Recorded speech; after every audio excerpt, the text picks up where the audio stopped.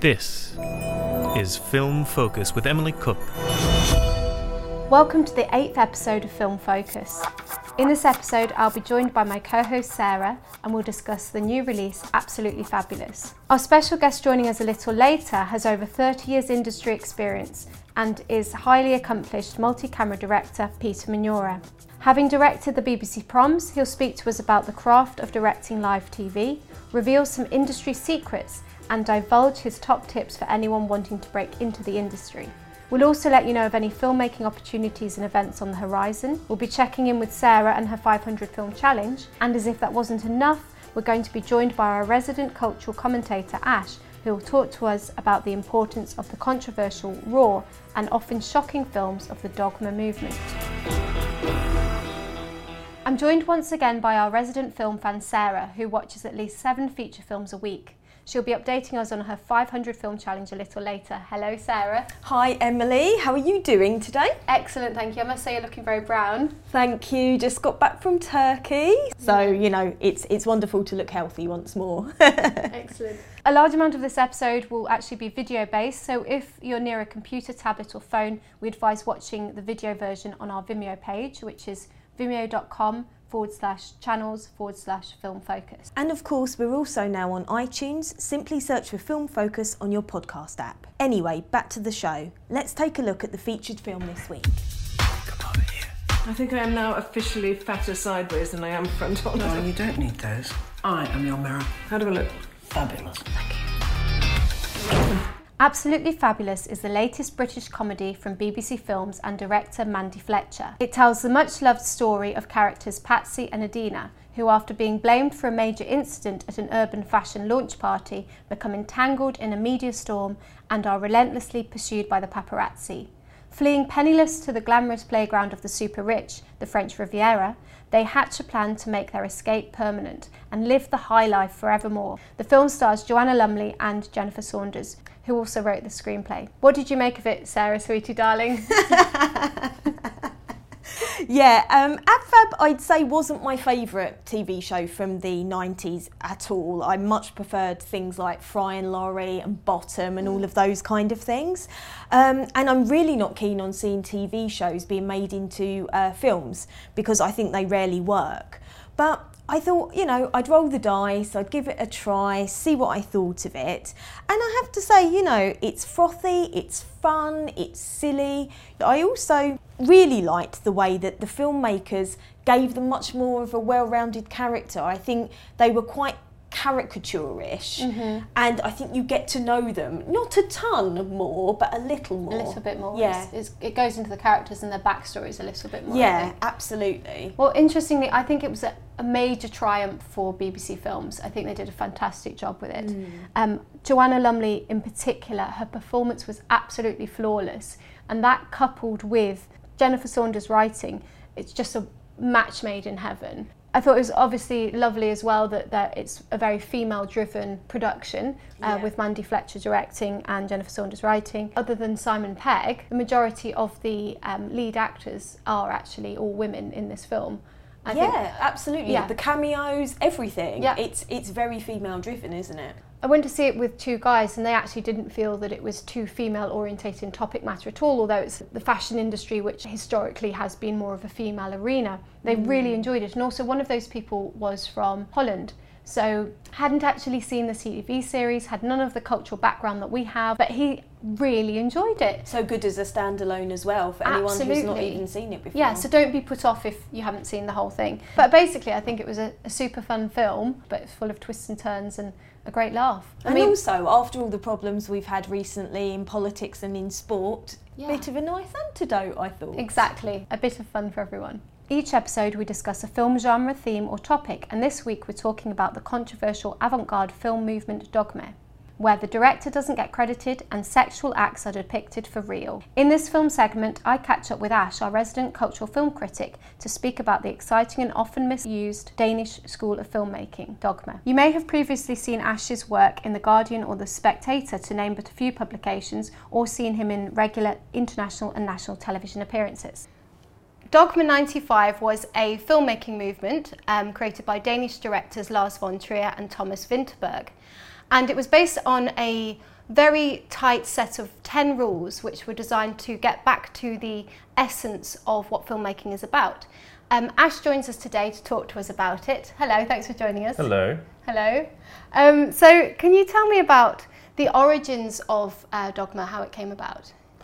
Yeah, sure. I mean, I think you have to look at the historical context of the time. So across the filmmaking world, there was a sort of a reaction to what was seen as the excessive corporatism in filmmaking of the 1980s. Even in Hollywood, you had a movement that was sort of kicked off with Steven Soderbergh's Sex, Lies and Videotape, which went to Cannes in the latter part of the 80s. It gave birth to the indie film movement. Kevin Smith and his Clerks, which is one of the sort of seminal slacker movies of the time. You had Tarantino, of course, that emerged from that resurgence in American indie. And Robert Rodriguez, the quintessential filmmaker with the camera on his backpack. So this was sort of the European version of that, I would suggest. It was sort of a sort of student filmmaker reaction to what was seen as the excessive glossiness of the archetypal, Hollywood movie. So this was about no professional sets, no professional lighting, not even professional actors. It was about unplugging the essence of the emotion, shorn of all of the veneers, the layers that film studios said you had to have on film. And for that reason, it was, in a sense, it was a bit of a reaction. It was a bit of an in-joke in many ways. But I think it was an important movement, and that's why it's worth thinking about even today.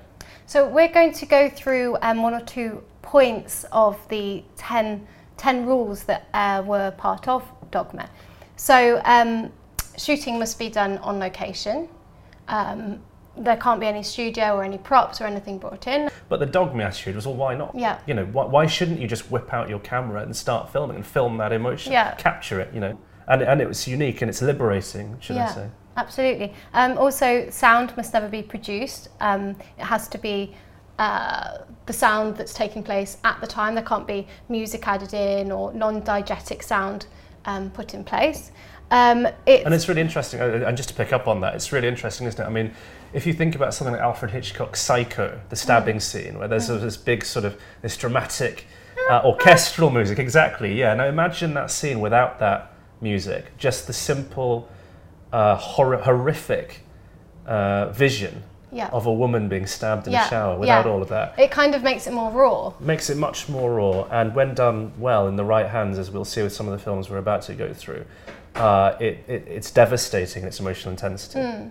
Absolutely. Also, the camera must be handheld, which for any filmmaker presents a few problems because obviously you want to have a steady shot. I mean, that's what we've got used to, and obviously now if we see handheld footage, it seems a lot more real, perhaps. Yeah. But also, we want to have higher production values, so people often want to rig cameras on cranes and get those kind of different shots, which Dogma obviously was against. Also, the film must be in colour. It must not use filters. Optical work is forbidden. Yeah, and the colour thing is really interesting because your archetypal Scandinavian art house film is always shot in black and white. You know, you think of Bergman and, you know, these sort of art house films about existentialism and death, and they're invariably in black and white. So again, Dogma actively shunned that kind of stereotype, and it was interesting from that perspective as well. And quite brave as well to go against something that people are used to as well. I think they were having fun with it, you know. Yeah. You know, I mean, it's filmmaking. It's not meant. Yes, it's serious, and it's a serious business. Yeah. But why not set these rules up and see what people do with them? I think. Yeah. Interesting though, it says that there aren't to be murders, but there are often sex scenes that take place, and those sex scenes often happen for real. They don't have to happen for real. No. So, again, from the manifesto's perspective, the reason that there couldn't be murders is because you can't actually kill someone on a film set. Oh, of course, because nothing can be. Everything has to be real. Whereas you can depict sexual intercourse and indeed have actors engage in sexual intercourse on a film set. Some of the most controversial Dogma films have depicted live acts of sexual intercourse, and so The Idiots, which we're going to go through in a second, has a couple of scenes where that sort of thing happens. What's interesting is Lars von Trier, who's now very much, he makes films in a massive studio in Denmark that's very well equipped and set up, and yes, he uses lighting, yes, he uses special effects and all the rest of it, but he still depicts sexual intercourse as happening between actors in his film. So in The Antichrist, for example, which was booed off at Cannes a couple of years ago, that happened. So, it's, I suspect, as with the rest of the Dog Me movement, part of it is a sort of, it's an in-joke, it's done with a bit of a smile, a bit of a sort of sideward glance, a nudge and a wink at the filmmaking establishment, the serious art house film critics. Yeah, that you know. And if you can't have fun with sex, what can you have fun with? Also, it says that the genre movies are not acceptable. The film format must be Academy 35mm. Finally, the most interesting one is, I think anyway, the director should not be credited. Yeah, I totally agree. This is the most interesting. I mean, but they are credited because we know who made them. Yeah, you're right. And I think, again, we come back to this recurrent tension between a manifesto as a statement of perfection and what actually needs to happen if you want to progress your career, or if you want to actually get funding to make another film or whatever. Yeah. But I think that's the most political bit of it. I mean, Scandinavia, historically, a very egalitarian group of countries, seen as a place where social solidarity is at its highest. Dog Me, in a sense, is capturing that, I think, by saying, look, we are a collective, we are an aesthetic collective. And we're not going to abstract individuals as if filmmaking is some active individualism. The rules, per this manifesto, it's not. But what the rules are saying, the rules sit above the inspiration of the individual. The rules exist as a kind of set of laws that bind mankind. And that's what's important to the Dog Me movement. It sees filmmaking not as some expression of genius, the auteur movement of the Stanley Kubricks of this world, who are very sort of obsessed with personal control and individual control, or indeed the big budget studio movies of the 80s that came out of Hollywood, indeed around Europe. This is about something else. It's something more socialist or communist in nature. And again, from a political perspective, that makes it quite interesting.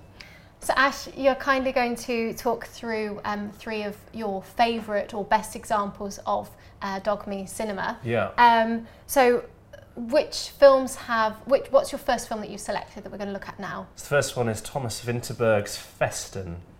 Okay, let's have a look at the trailer.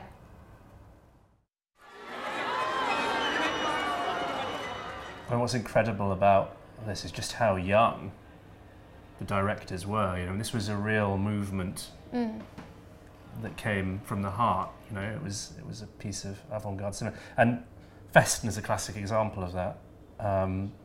Very simple story, family celebration. And Festen means celebration. Correct. A disparate, dysfunctional family coming home to celebrate their father's birthday. What could be simpler? And yet the whole thing spectacularly disintegrates. And you can even see the fuzziness of the mise en scène. It's like you're in the room with these guys, you're seeing their emotion. It's like a family video, isn't it? Oh, absolutely. And it's just a wonderful, wonderful depiction of anger and hatred and disillusionment. And secrets. Secrets, lies. It's very intense as well. Absolutely, and raw emotion. And it's that graininess, that sense of found footage that really makes it sing, really makes it tick, alongside some fantastic performances. Absolutely fantastic performances. I'm not convinced that all of those shots, by the way, were shot handheld or any form of tripod whatsoever. But, that's kind of not the point. Just a wonderful film. I'd thoroughly recommend anyone watching it. I spoke to a couple of people the other day about what they made of Festen. So, very good. This is what they thought of it. I thought it was a really good film. It's really original. When I was watching it felt really real, and the story was terrifying, but in an exciting kind of way. It involves deep, dark family secrets, and it's just really uncomfortable. It's not nice at all to watch. Yes, I definitely recommend a viewing. Do it as soon as you can. Enjoy in a perverted sort of way. I saw that film, I saw Festen first when I was at university, and I'd never seen anything like it. So what's next as your film number 2? Yeah, well, film number 2 is in many ways just as intense as, and even more intense than Festen in other ways. It's Lars von Trier's Breaking the Waves. Let's have a look at the trailer. Wow. Just the sheer emotion of this. I would say this is almost a post-Dogme film, insofar as obviously it was von Trier doing it. You know, it has actual sex scenes, if the rumours are to be believed, in them. But it's very well shot. I mean, I think a lot of time has been put into making it look less well shot than it actually is. Yeah. The story is just so emotional, and you can tell that what sort of von Trier did was he the form to really extract as much of the emotion as possible. But Emily, very simply, this story is of a girl with learning disabilities who is seduced by a man who works in an oil rig. She lives in Scotland, and he's very much in love with her. She's very much in love with him. Unfortunately, what happens, as you can see there, is he has an accident on the rig and he's paralysed from the neck down. Wow. And he's so much in love with her that he asks her to find other men and come and talk to him about it. Wow. And she's utterly bereft. She utterly doesn't understand what's happening to her. She's a very religious person. And she doesn't understand what's happened to her. There's very strong religious imagery in it. Some would say it's slightly overwrought. And again, that's part of this sort of the smile, if you like, with which these filmmakers make these films. I think Lars von Trier said in an interview that he suspects that he went a little bit too far with the religious imagery in this, and I suspect he's probably correct. But it's just such an incredibly emotional film, and stunning Scottish scenery, just a stunning movie. I remember watching it the first time and just being absolutely blown away. I couldn't sleep for days. Wow. So what is your final Dogme film that we're going to look at? Change of pace for this one. It's another Lars von Trier joint, as I think the technical term is. It's The Idiots. Okay, let's have a look. The story of a commune of people, all of whom act, in their phrase, like they're idiots. We have to warn you, there are scenes of nudity about to happen. This is very much a kind of cinema verite type film. You know, there's lots of talking to camera, there's interviews. It kind of shows the flexibility, you know, the breadth of the Dogme concept. I mean, this is essentially a concept that has no real philosophical or aesthetic merit to it. And yet he manages to eke so much emotion out of it. And so much humour. I mean, it is hilarious in parts. It's utterly offensive in other parts. It's in very bad taste. But that combination of raw emotion, bad taste, genuine warmth in bits, and that kind of that student filmmaker smile that we've referred to all the way through, it just makes it a compelling watch. I mean, Dogme happened. Dogme won. Okay. I mean, if you look at something like the Blair Witch Project, which came around this time as well, it's not a Dogme film. It was very carefully put together, very carefully curated internet marketing campaign around it. But there were already sort of examples of this kind of happening, to use a sort of term from theatre. It's kind of incidental movie, you know, this discovered, this found footage, as you call it, happening across the world. This all owes itself, or owes its reality to the stuff that the Dogme guys were doing. Yeah. You know, it's about saying actually the emotional intensity of a piece, the emotional intensity of a situation can be magnified when it's lo-fi rather than hi-fi. And this is actually something that, you know, if you want to get academic about this is something that Marshall McLuhan, great American media academic, Canadian media academic, was talking about in the 60s when he talked about hot and cool media. So, you know, hot media was this kind of high intensity, hi-fi thing, you know, that sort of it hit a certain bit of our soul. The lo-fi media, the cool media, about improvisation. It was stuff that came out of the radio tube. You know, it was stuff that talked to us in a different way. Yeah. And Dogme was part of that tradition. And the stuff you see today, when you see modern movies involving people being killed on a webcam or something like that, you know, I mean, pretty nasty stuff, but you feel the intensity of it, and that owes its It's that rawness, it's that cutaway of all of the production gloss to get right down to the And the progenitor was Dog Me. So as I say, I think Dog Me won fundamentally. The people won, and the directors involved in it are still involved today in the film industry, many of them, and are very successful. That speaks volumes as well. Ash, thank you so much for speaking through those films with us. Pleasure. It's been lovely having you join us, and we look forward to hopefully having you back again. Anytime. Thank you. Some really fascinating information there. I have to admit, I was aware of the Dog Me movement and I'm a huge fan of Lars von Trier, but I haven't seen really that many films that fall into this movement. If the listeners want to find out more on this topic, and I certainly am going to find out a bit more, please do check out the links in the video audio file description box. Here at Film Focus, we love to speak with special individuals from the world of film and television, and this episode is no exception. This week we're focusing on highly accomplished multi-camera director and live events producer Peter Manura. I caught up with him a few days ago at the BBC to talk about the art of directing multi-camera for live TV, the media landscape of today, and his top tips for anyone wanting to break into the industry. And I know there are a lot of people out there who do want to break into the industry.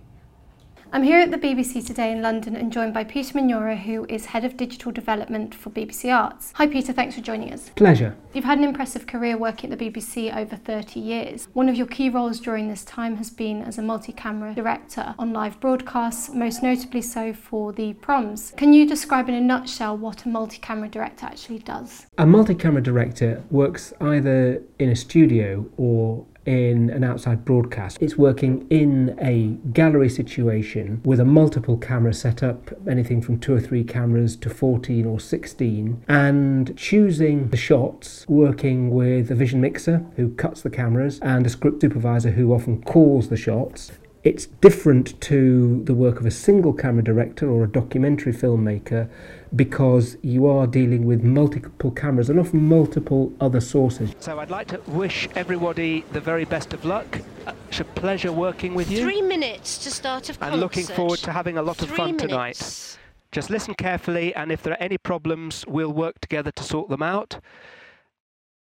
In many situations, you yourself are generating a script. In other words, a camera script which is pre-prepared, which has numbered shots and shot descriptions, and not only shot descriptions, a shot may have instructions to a camera. In other words, start on a mid-shot, zoom into medium close-up over 25 seconds.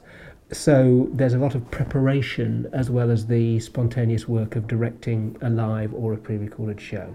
So it's kind of very intense and you can't afford to miss a beat.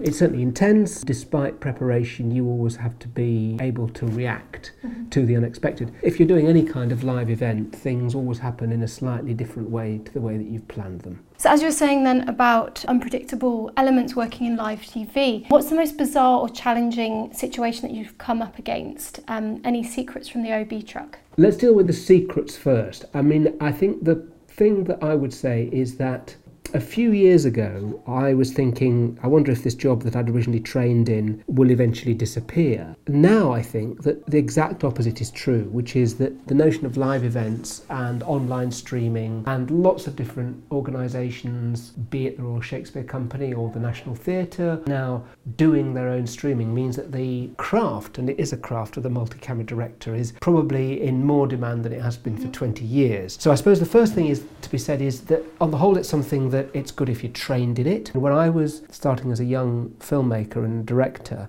everybody wanted to make films, and a lot of people in a way poo-pooed the role of a multi-camera director, seeing it as somehow being less creative. Now, because I was interested in music, I wanted to be a multi-camera director as well as a single camera director, because I realised that in order to work with the music that I love, I'd need to be able to multi-camera direct. And what I found was that it was the most fantastic discipline, because as a filmmaker, you don't cut sequences as you go. Yeah. Whereas a multi-camera director, you do. Your shots have to cut together. You have to build sequences live, maybe over 1,000 shots in a 2-hour concert. You are storyboarding. You're thinking about framing, you're thinking about shot sizes, you're thinking about the speed of shot development. And then you do it. I found that doing that enormously enhanced my craft as a filmmaker, because when I was on location shooting, I could and was immediately thinking about sequences. Yeah. So that's the first secret, which is that I think it's a sort of a hidden secret. I'd encourage anyone who's interested in directing to think about multi-camera, because even if you talking to me in this small BBC room now, let's say you're covering it on 3 cameras, straight away I would think, right, you've got one camera that is giving you a 2-shot and 2 other cameras that are cross-shooting giving you singles. Straight away you need to direct the cameras, because clearly you don't want both cameras that are cross-shooting pointing at the same person. That's very simple. Even there you need that degree of preparation, and as you multiply the complexity of the event that you're covering and the number of cameras, your technique then needs to expand. So that's the basic stuff. Bizarre and challenging situations. You always get bizarre and challenging situations in multi-camera. I suppose one of the most interesting was I was invited by the city of St. Petersburg to produce their 300th anniversary concert. We had 47 heads of state in the audience. Wow. So one of the challenges was getting through the security and actually getting to the show to in fact do it. Fortunately, the American president, who was at that time Bush, decided not to come, because that would be even... That's quite fortunate. Yeah, I mean, but that was a matter of working in an unfamiliar city, in a challenging environment, in the middle of a security lockdown. It was predictably crazy because we only got a run-through of most of the show the night before. I can remember my director, Ross McGibbon, worked through the night, and then we were doing it live on BBC Two the next night. And that was a big one. We weren't only, as it were, working for the BBC, we were representing the BBC and I suppose our BBC way of doing things in a foreign city at a very high profile moment. So how did you go about getting into the industry? What was your first role? How did you break in? Well, I lost my job before I even started. Because I was supposed to start as a studio manager in radio. Around the time I was due to start, having been offered a job, I was told that the BBC was suspending production recruitment because they had to do the first round of cuts. This was in early years of the Thatcher government, so that was tough. So I eventually started on a very short-term contract as the planning assistant to the controller of Radio 4. And then straight after that, I went into what was then BBC Enterprises, now BBC Worldwide, and I was one of the founding members of the BBC Home Video Unit at a time when there were only 3 video outlets in the whole of the UK. So yeah, as always, there's never a straightforward way into the BBC. No, well, if you were to try and give some advice to somebody starting out, I know there's no straightforward way in, what would you suggest to somebody who fancies the idea of working in film and TV? I think the huge change since I was starting, and it's a positive one, is that technology is absolutely available to use now. We've got our phones on the table, we could make a film, we could do a Periscope live broadcast right now. So I think the first thing is there's no excuse now, if you're interested in working in film and TV, in not having any experience, not being able to show what you've done. And the first thing I'd say is, make sure if you're thinking about it, that you're using the kit that's around you, thinking about shooting with a camera, thinking about framing, thinking about sequences, looking around you. If you're into film and feature film and television, look at it critically.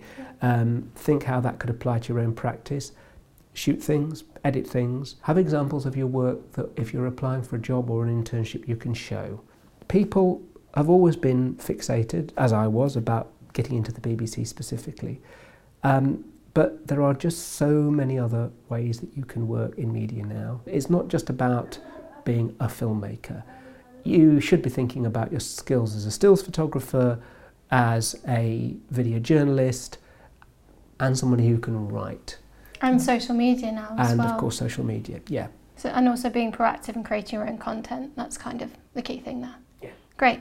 Perfect. Well, thank you so much for joining us, Peter. Emily, it's been a pleasure. Thanks very much. We often focus on film roles in this segment, I've thought, but I think it's really good to hear about the TV side of things and about how it's really helpful to have many strings to your bow in order to be more marketable. So many people leaving university, so many people wanting to get into film. Anything that can give you that USP. Exactly, yeah, exactly. If you caught our previous episodes, you know that Sarah is on an exciting journey to watch over 500 films in the next year. That's on average a whopping 48 films a month. Sarah, can you give us an update on your progress? What's your favourite film that you've watched since we last spoke? A huge undertaking. I thought this would be so easy because I watch films all the time, but I've uploaded 248 films to YouTube so far. 248? I've watched a load more though. My favourite films since we last spoke were The Ones Below, which is kind of like a bit of a strange art house BBC film. Love and Friendship, which is a lovely costume drama. Yeah, I really loved that. Everybody Wants Some, the new Richard Linklater film, which is just fabulous. I adored it. And Whiskey Tango Foxtrot, which I know has divided audiences a little, but I really enjoyed it. So if you had to pick one out of those, which one? Everybody Wants Some is so feel good. It's set in the 80s, it's set in college life, and it's really vibrant and wonderful, and it reminds me of when I was that age. So Everybody Wants Some, definitely. Nice nostalgic journey there on that film. 100%. I love learning about your recent cinematic discoveries, Sarah. If you'd like to follow Sarah's impressive journey, go to YouTube and search for Sarah 500 Film Challenge. We'll include a link on our blog page, realvision.wordpress.com.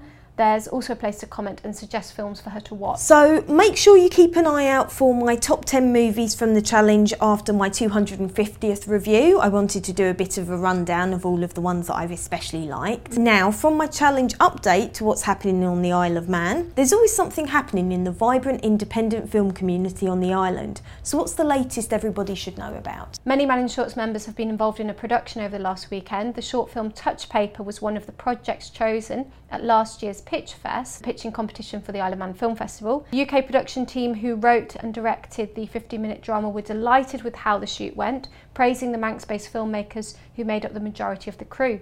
This year, the Isle of Man Film Festival is gearing up to be a cracker. The first tickets for the festival went on sale last week for the outdoor screening at Castle Rushen in association with Manx National Heritage, and it sold out within, I think, 36 hours, and that was for Labyrinth. You like Labyrinth, don't you, Sarah? I really like Labyrinth. You do? Yeah, I could see I had a little smile to myself then. there. Robin Hood, Prince of Thieves is also going to be screened in Castle Rushen on Friday the 9th of September. Tickets for the other events will be released in due course. The festival's short film competition has had its final submissions in, and they will be judged, and then the winners will be screened on the Sunday ahead of the film festival. This year's Pitch Fest is still open for applications for another few days. Pitching teams can win up to $7,500 towards their short film production. A really, really good amount to get your short film off the ground there. Thank you for joining us for our 8th episode of Film Focus. It's been absolutely fabulous. Please check out the links in the audio and video description boxes below for more from Film Focus. You'll be able to find a blog post of this episode over on our site featuring related links, movie posters, trailers and a summary of our thoughts this week. There's also a space to leave your comments and have your say. We'd love to hear from you. Also, a little reminder that Film Focus is also available on iTunes, so do search for Film Focus on your podcast app. We'll be back soon with more from both Sarah and myself. See you then! So that's a wrap on this week's episode. If you'd like to discover more, find us on Facebook. Simply search for Film Focus. For screenings, reviews and filmmaking opportunities right here in the Isle of Man. Thanks for listening to Film Focus with Emily Cook. Happy movie going!